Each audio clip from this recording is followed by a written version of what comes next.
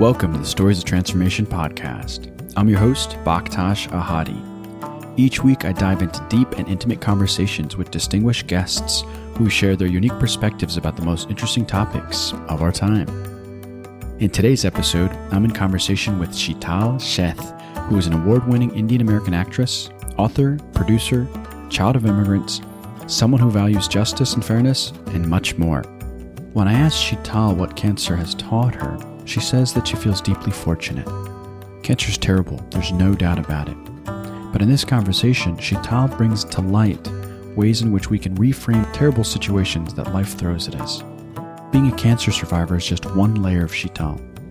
Part of her life's work has been to demonstrate how multidimensional we all are, and that we cannot be put into just one box or be labeled as one thing. And just one of the ways that Sheetal has brought this to life has been through her children's book, Always Angelina, which is the first children's book where an Indian American girl is the hero, and where the cliche Indian cultural themes are not the main focus of the story. In this episode of Stories of Transformation, we unpack her experiences of being raised in a traditional Indian household while living in America, the differences in how she is raising her children versus how she was raised, her struggles early on as an actress where she literally lost jobs for refusing to anglicize her name, and we talk about much more. I truly enjoyed this fascinating conversation with Sheetal, and I hope you do too. So without further ado, I bring you Sheetal Sheth.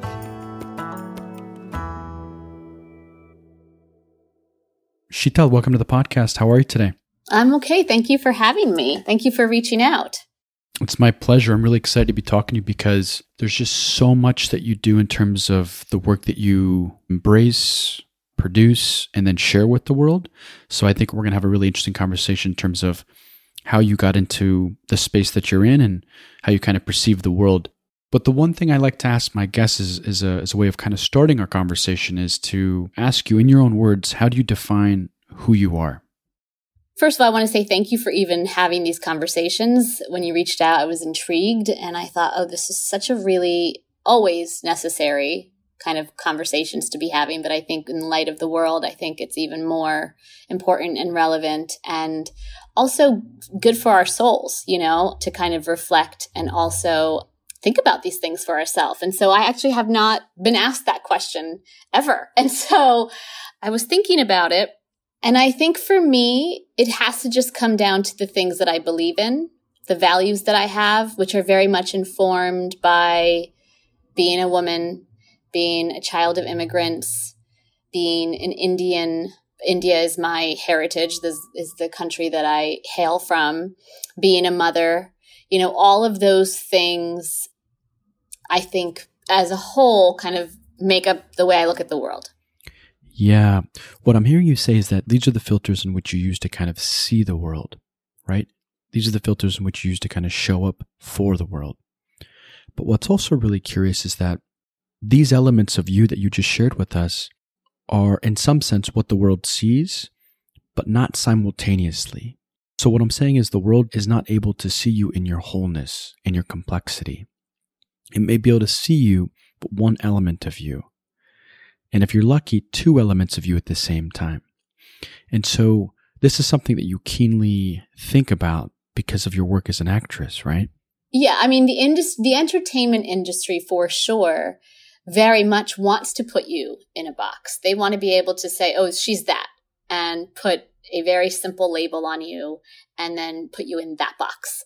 And if you were to kind of come out of that box, then they don't know what to do with you, or it's harder, or wait, what are they doing? We don't know them as that person. And so it's definitely the multi-layered facets that we all are very difficult to live and breathe and embody when you are, a commodity, which is very much what an actress is. Mm-hmm. That's interesting. So how do you think about that? It's interesting. I have since I was very young, and my parents talk about this too with me all the time, I have a very innate, strong sense of justice and fairness. And that's very much a big part of what defines me. And since I was little, I've always been very much like, well, that's not fair. That's not fair. That's not fair. And so when I started acting and was in the industry, a lot of that kind of the way that business worked was very counterintuitive to the way that I look at the world and the way that I want to live in the world, because it's very unfair. It is not merit-based. They have, there's a lot of rules that don't work for someone like me. And so I had to kind of find a way to carve my own path and figure out what I was willing to compromise on. And there was a lot of places on the way that I had to make big decisions that for whatever reason, there's pros and cons to all of them, I chose, and this is where I am today. Would it be accurate then to say that fairness is the thing that drives you? Like, what is the thing that drives you and the thing that kind of shows up in your work repeatedly, whether it's, in your filmography or in your production of films or even in the book that you've written, right? And so what's the thing that kind of drives you that surfaces most of the time? The truth. It's all about the truth. It's all about giving space to narratives and people that are never given space to, and showing them that they are equally worthy and that they deserve to take up as much space as all of the people before them. And so sharing the truth of people's kind of stories. And all of my work, some of it's based on real life stories, some of it isn't, but they all are driven from the narratives of which I don't find that people give us enough space to. That's really curious. So, a lot of what you do, in particular your work in understanding and or better kind of bringing this idea of representation to the forefront of your work. Yes. Whether it's, in the idea of a theme or character or narrative. In many of the films that you've played in, I'm kind of curious to unpack this idea of, is there a sense of freedom in being the first in all these different things? And then also, too, what was it like to hold a sense of responsibility for normalizing the other and or the difference that you represent? I was really naive when I started out. I went to school for acting. I went to Tisch, which is an amazing school at NYU, and was very much in a bubble. And as much as I loved the training that I got, it did not prepare me for the business in the way that it really operates. And so when I graduated, I couldn't believe the conversations that I was having on a regular basis in just trying to get work or at an audition, or even when I was meeting with representatives. I talk about this a lot, and so people might be tired of hearing this story, but I was asked to change my name so many times, to the point where I lost jobs because I refused to. And there, for example, that was one of my truths that I was not willing to compromise on. Others have. I have no judgment on that. But for me, it was really important to stay authentic and to be me, like to not just do my work as who I am, and to kind of anglicize it or make a quote easier for somebody was not my job. And again, it was a sense of fairness and feeling really angry that this was something that I was having to deal with that others weren't.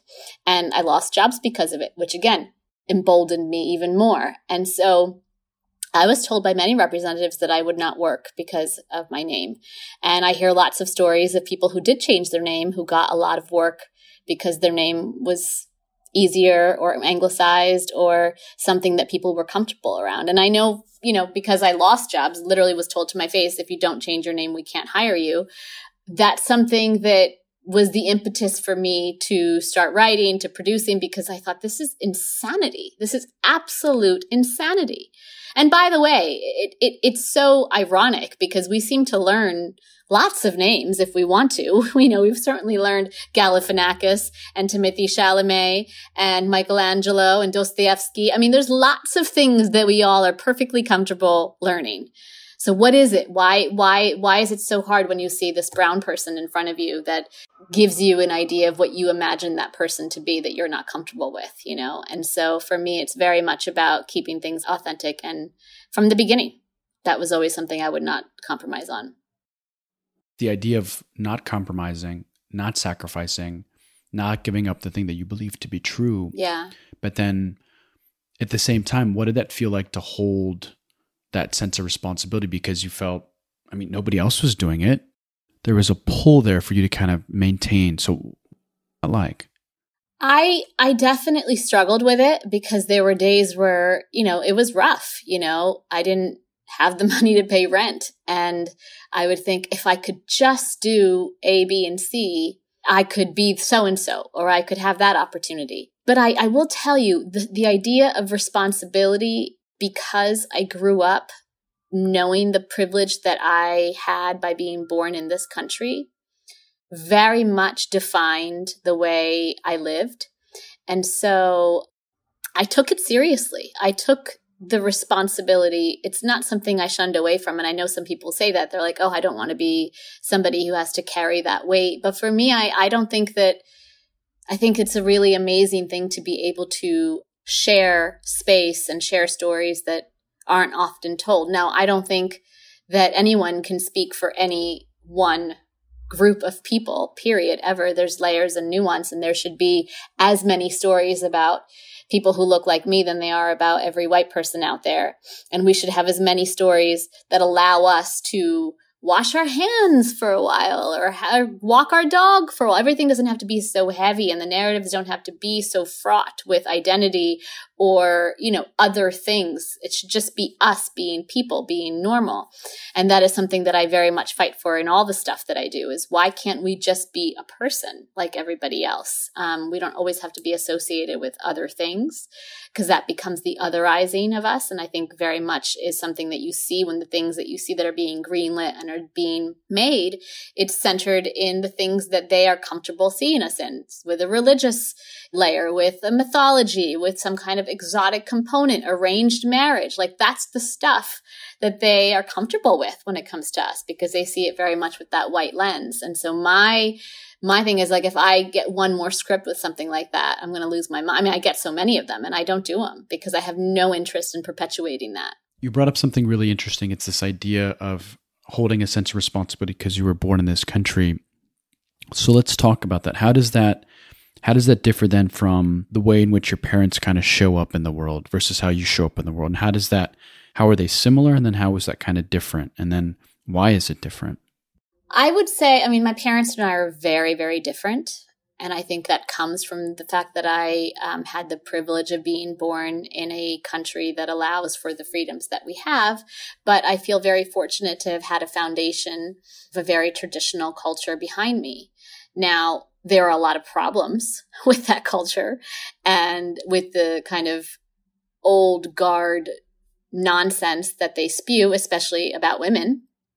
And even when I was very little, I would push back on a lot of that and ask questions and be like, but that doesn't make sense. And why? And why can't I? What do you mean I can't do that? Or why can't a woman, and there's a lot of things that I realized that my parents did not even have the opportunity to question, because where they came from, you just do. You just kind of follow along. You listen to your parents. You're just trying to get food on the table. There was no luxury of unpacking anything because they just didn't even have the time, wherewithal, or, there's just no way. The philosophy, someone who can kind of spend time doing that has to have the time to do that. And my parents were just trying to get food on the table and have a job. Like, they didn't have time for anything else. And so now we'll have these conversations where my parents are like, oh my God, why is everything, just like, in the way that I raise my children. It has been interesting to kind of talk about that, in the sense of, like, I want them to have an innate sense of questioning and asking the whys, whereas my parents were very much like, just do it. Like, we don't even have, and I get it. It's interesting. I think about, like, how much time I spend with my kids talking about, they call it SEL, social emotional learning, which is a huge component. Like, I am not worried about my kids learning how to read, learning math, learning like the basics. What I am more concerned about is making them whole, aware, kind people that are feeling some justice into the world and wanting to be a part of that. And that takes time and that takes conversation. And my parents did not have the luxury of talking to me about my feelings. They couldn't teach me how to handle situations. They didn't teach me how to, like, well, if that happened with your friend, this is what you can do. This is how you can talk about it. Oh, look at what's happening with that person. Let's figure out how to handle that situation. That was nothing. Like I had zero of that growing up. It's amazing that I've been able to put two words together with people. But I don't hold them. That's just because they didn't have the time or the luxury of being. I feel like that should be as important as everything else, but we do not teach our kids these things. And I wish we did, because I think it makes a really big difference. And I think you see it in our youth. Like people do not, and now they're on their screens more and computers, which only compound the problem, but they are unable to connect, to have conversations, to have healthy civic discourse. And I think it's important to be able to teach our kids to do that. I think that's all absolutely true. But I think what's really curious about somebody in your space where you now have, is it 2 daughters? Mm-hmm. You now have 2 daughters that you're trying to teach these lessons of being emotionally intelligent and trying to be better. And so you're in this space between them and your parents who are just quite literally, in some sense, they're programmed to think a certain way, right? And no matter how hard you try, it's hard to kind of shift their thinking in certain ways in terms of how you would love them to be or want them to be. Mm-hmm. And so what I'm really kind of curious to kind of talk to you about is, how do you strike that balance? Because there's goodness that comes from our parents. Even from my background, I come from Afghanistan, which is very much traditionalistic in the sense of, specified gender roles and the role of religion and the role of our ancestors and how they define us. But what's really interesting is, how do we extract the goodness and then also extract the goodness from what it means to be in a culture where critical thinking is valued, and kind of have our children quite literally have both, right? Have the best of both worlds. How do you kind of strike that balance? Yeah. Well, I think the nice part of it is that my parents are retired now. And so they can just be grandparents. And I so love the connection that my kids have with them. I mean, my grandparents were in India when I was a child, and they all died fairly early in my life. So we did spend summers in India, 3 to 4 months of the year, every couple years. So I have a lot of fond memories of them, but it's completely different that my parents are just 2 hours away. And, even at the height of COVID, because I was still going through cancer treatment, we moved in with them because I had to be really careful. And so we lived with my parents for almost 4 months, and they were extremely involved in my kids' lives. And because they're retired, they can just be grandparents, and it's interesting because especially with the religious kind of stuff that comes into play, I want my kids to be exposed to everything. So I let my parents kind of do what they want to do and teach my kids and very much the cultural aspects of that I like. But I also make it very clear to my kids that you will have a choice, and this is what Nana and Nani believe. And a lot of people believe this, and I tell them there's lots of different ways of looking at things, and you will be able to make up your own mind about that. But this is what Nana and Nani believe. And then they'll say, well, what do you believe? And I said, you need to figure out what you believe. I'm not going to, because they always end up modeling what we say. And so I try really hard to just give them information and let them develop it for themselves. I mean, even now it's been interesting because with everything going on in the political climate, and I'm such a kind of political junkie and involved in a lot of outreach on that regard. My oldest has taken quite an interest in civics in general. And I actually went and got some books that kind of laid out what democracy was, and she wants to hear about it. And she wants to ask me who am I voting for and why. And she wrote a letter to, my parents are from Pennsylvania, so they're in a swing state, and she's writing letters as for why she thinks people should vote for Biden. And, I just said, she's like, Mommy, tell me about Trump and tell me about Biden. So I told her a little bit. And I love how simple it is for kids, when she's like, well, Trump sounds like somebody who lies a lot and cheats and steals and isn't fair. And she literally was like, how is he president? And I'm like, that's a really good question. So it's nice. It makes me really happy that they're even thinking about that. My 3-year-old, not so much, but my 6-year-old is very much loving the conversations and asks me questions all the time. And I have to really think about how I kind of express it, because I also don't want to kind of emotionalize it. And, I really want to give her the facts so she can kind of determine for herself and hopefully reach the conclusion that, is meant to be reached. That's such interesting insight. So I'm wondering, this idea of curiosity that your daughter has with you, and in some sense that you had growing up, do you talk about it quite literally in those terms with your kids? Like, I want you to be curious. I want you to ask questions. I want you to engage. You quite literally try to instill that value in them? Yeah. That's great. Well, I'll say to them, I'll just say, I love that you're asking me so many questions. Like last night, we read a book about women who tried to secure the right to vote. And my 6-year-old picked it out because I bought a bunch of books. I put them in there and I was like, you go pick one. And she picked that one. And she said, what is this book about? And I told her, I said, it's about, there was a time when women were not allowed to vote. And she couldn't believe it.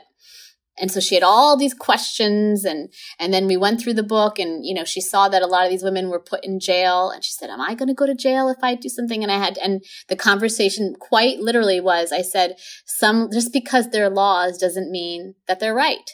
And some laws are not fair, and some laws need to be changed. And so that was the conversation of last night, because she's like, well, I thought rules were there because they're supposed to help people. I go, some, but not all of them. And she kept asking, and I said, I literally was like, it's time to go to sleep. I love that you're asking me all these questions. We can continue tomorrow. I promise you all of those questions will still be there tomorrow. But she's very, very, very curious about kind of all of that. Now, as you talk about your daughter, it reminds me of your book, Always Angélie. So I'd like to talk about the catalyst for why you decided to write this children's book, and whether or not your daughters have read it, and in some sense, if Angélie represented who you were growing up. So Angélie came from when I was pregnant with my first, so about 7 years ago, and because she's 6, and I was spending a lot more time in bookstores and just reading children's books because I wanted to kind of curate a library for them. And very much like the rest of media, was really disheartened and dismayed by what I was finding. I'm like, this is the best we have. And if there were books that centered stories of people of color, again, it was religious, or it was about a holiday, or it was about kind of extraordinary things, like a big event. I can't tell you how many Diwali books I would find. And I'm like, okay, life isn't about this. That's not the only thing that, we have. And if we cannot see ourselves as the hero of our own story, not even the side characters, what are we telling our kids? And so that was the impetus for me writing and wanting to create a book series, which has never been done for this age group, with a, Indian American girl as the hero of the story. And it's going to be a series. I just signed a deal to do more books, which is exciting. And the next one will be out next year. And it will be her dealing with things as an American child would, with parents who are, again, hail from India. But again, that doesn't define who she is. It's not something that she's struggling with, in an everyday way. Again, I wanted to just see a family be normal, and what would that look like? And so it was very much a lot of me and my friends and everything that I dealt with growing up that filtered into her. As I've been writing, my kids love getting kind of first dibs at the stuff I'm writing, because I have a few other books that have also been written that aren't the Angélie books, but they're other books. And so they're an amazing focus group. I read it to them and they tell me if they love or hate it and anything in between. And they've got great ideas. I'm in like a perfect world right now of a 3 and a 6-year-old of really being able to give me feedback on what I want to be writing, and I get great ideas for them. So it's been really fun. Yeah, I think it's great. I hope that they don't even have to think about the fact that, like for me, like in our home, and they're living in a bubble, I guess, in my home, because the books reflect the world. Every book that's on their shelf has been personally picked by me. And so they are books about lots of different people from lots of different backgrounds doing lots of different things. And so it is the world as we live it. And so I hope that they never have to wonder what it's like, not having access to that. But that is something that I make a point to do. And I know that some people don't have the ability to do that. No, I think that's so wonderful. What an absolute privilege for your daughters, for young girls.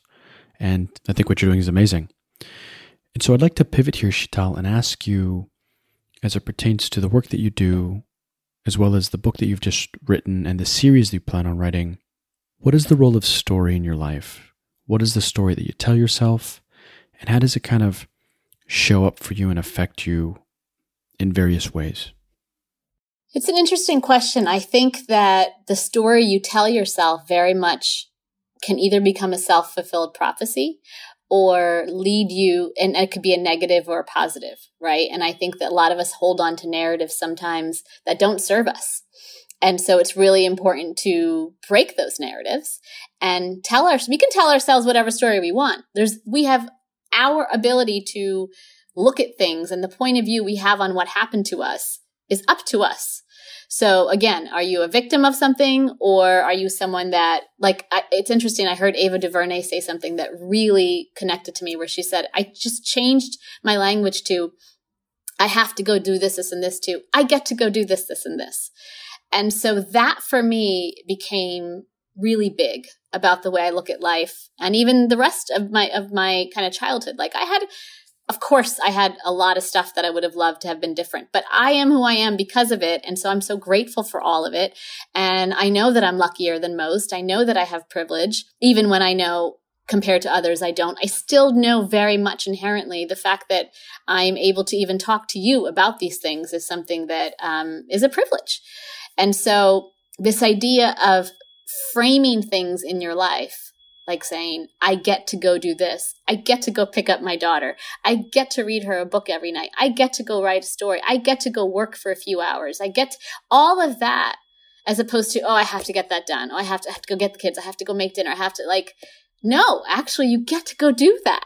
So how are you going to look at that? And so that has really been helpful for me, especially, obviously I had cancer, in the last couple of years has been very fraught and has risen a ton of questions about mortality and the way I look at the world in a whole other way. But that small shift has made a huge difference for me.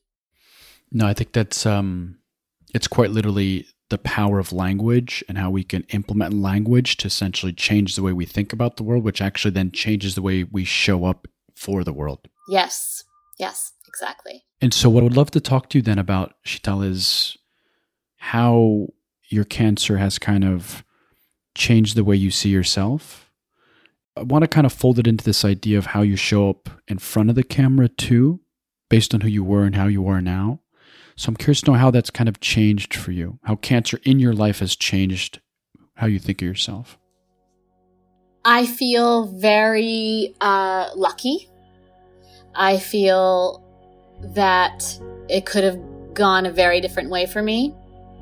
And I've seen, since my diagnosis, I have a support group. And so I have a lot of friends within the cancer community. And I've been to more funerals in the last 2 years than anyone should at my age. I literally said to my husband that I'm like, how am I going to another funeral? And so I feel very, very, very lucky. And even so, that's one part, the prognosis. But even when I was going through it, at the worst of the days and the worst of the chemo and the worst of, I had a double mastectomy, and then I had chemo for a very long time, and then I had another set of treatments. So there was a lot for like a year and a half. And I just finished, and I was in treatment when COVID hit, which I wrote about, which is that CNN piece that came out. And so but I feel like even in the worst of my days, I am so grateful that I was healthy going into it, because I do believe that the fact that because you question everything. You're like, what's the point? Like, I've been plant-based since I was 14 years old. I exercise, I take care of myself. Like, on paper, I'm okay. Like, I'm doing the right things. And then you still get cancer. Not that anyone should get cancer, but I'm like, so what does it even matter? Why am I doing that? And then I realized that in the worst of my days, thank God I was healthy. Thank God I was taking care of myself, because it could have been a lot worse. And I see it in other people who have had much tougher treatments and recoveries because their bodies were not as healthy as, as they could have been, perhaps, And so overall, when it comes to anything that has to do with the cancer, I just feel very lucky. Now, it is definitely a mind trip that I have to really train myself on, and I'm still working on it in terms of the rest of my life. A lot of my stuff got postponed because of COVID, and I just saw my doctors about a month ago. And so now the next stage of it, which they said is much harder, is the survivorship of that and figuring out how to live your life not worried about it coming back.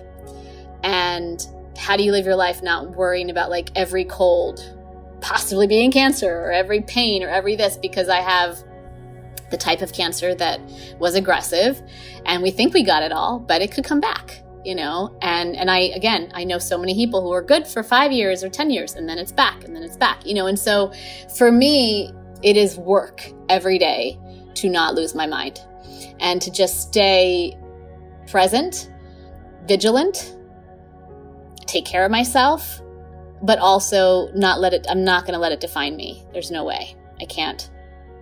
So like if it's not going to get me now, and if it's there another time, then I'll deal with them. But I'm not going to let it take away any part of my life. It's great to hear that tone of strength in your voice as you kind of share that. The one thing that cancer's taught me, because cancer quite literally affects everybody. If we don't have it, we know somebody that's had it that we love. Yep. And so the thing that cancer's taught me, as treacherous as it is, it's taught me that we still have time with the ones that we love. And I say this from a place of being a combat interpreter, where people in the context of battle and war die right away. And so there's no way to kind of make peace with the people that we love. And so the light in the darkness as it pertains to cancer, and the way I've kind of experienced it, as somebody who's lost a best friend to cancer, was that it gives you time to kind of at least be with them, whether it's 6 months or a year as they're going through chemo. And I think that's the one thing that people often forget. And gosh, cancer's terrible. There's nothing good about it, except this idea, if you frame it just a little different, you can find the goodness in those moments as a person's kind of dealing with it. And so I'm wondering, one, if that resonates with you at all, and also two, what has cancer quite literally taught you? Well, if anything, it has given me more questions. I feel less sure of everything than I've ever had. I've never been one to believe the whole things happen for a reason. It makes me crazy when I hear that. It doesn't make sense to me. It does not connect with me. But I also very much always want the why of everything.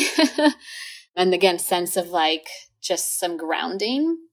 And so if anything, it has taught me to realize that there is actually so much that I can't control, and that life is actually very random and things don't happen for a reason most of the time. And so I have so many questions that I don't think I'll ever have the answers to. So I'm just kind of trying to do what I can every day to, again, leave the world a little bit better, a little bit happier, and especially for my kids and myself, because there's a lot of life to still live. Yeah, and I think that's a beautiful way to kind of understand your existence now. It's quite humbling, but in that idea and in that space of being humbled, there's still strength in that, because in the interactions that you have with your children, with your parents, with your loved ones, you can still shine that light of, I'm here, let's enjoy this moment.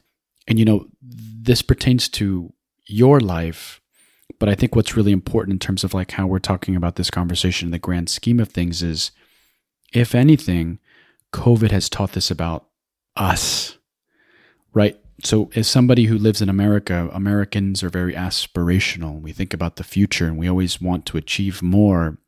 But as a result, we get lost in the present moment. We get taken from it, right? We get taken from it. And so it's beautiful to hear you talk about how you have control over these interactions, and the way you kind of engage and the way you kind of think about these interactions, and how you quite literally leave a person because life is random. You may never see them again. And so that's a wonderful reminder that be present, and then also just be cognizant of how you show up in the world. Mm-hmm. Yeah. I'm wondering if anything kind of comes to the surface as you kind of think about mortality and the present moment and survivorship and all that stuff. I mean, I always think about my friend. So my roommate of many years after I graduated college, just a couple years older than me, died of a very, very rare cancer a few years ago. And it happened very quickly. I literally got a text from one of her friends saying, come to the hospital. And I was like, okay. And she died that week.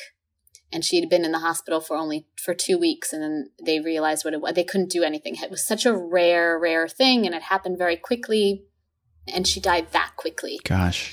And her mom, I think about a lot because it's such a sad thing. Her sister, like 15 years before, had died, and her father had died.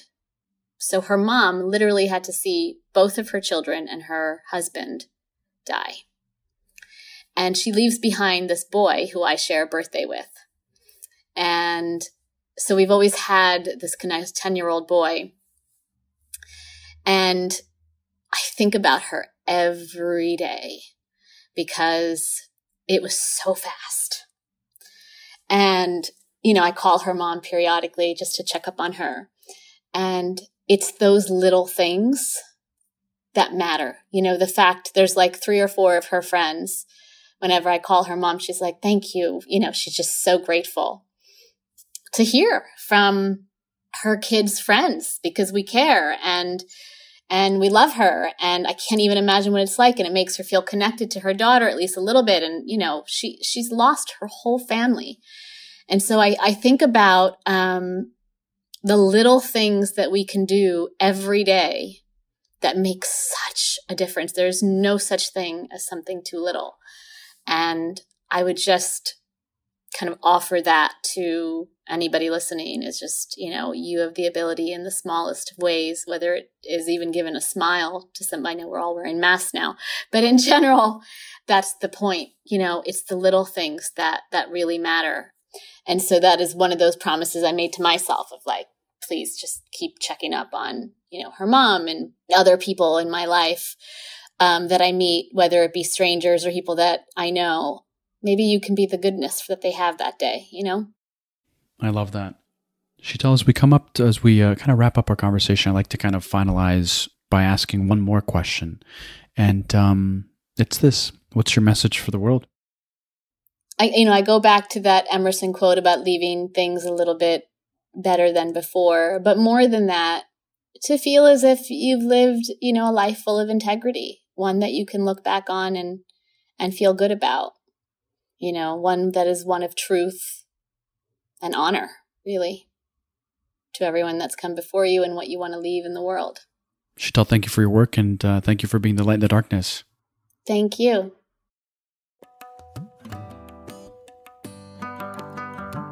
Thank you for joining us on the Stories of Transformation podcast. This podcast is produced by Dana Drahos. Audio engineering by Joe Genjemi. Marketing by Catherine On. Artwork by Mashida Hadi. And theme music by Kais Esor. If you love Stories of Transformation, you can help more people find us by leaving a review and sharing the episodes far and wide. We're grateful for all your support, and on behalf of the Stories of Transformation team, I'd like to say thank you. Okay, see you next time.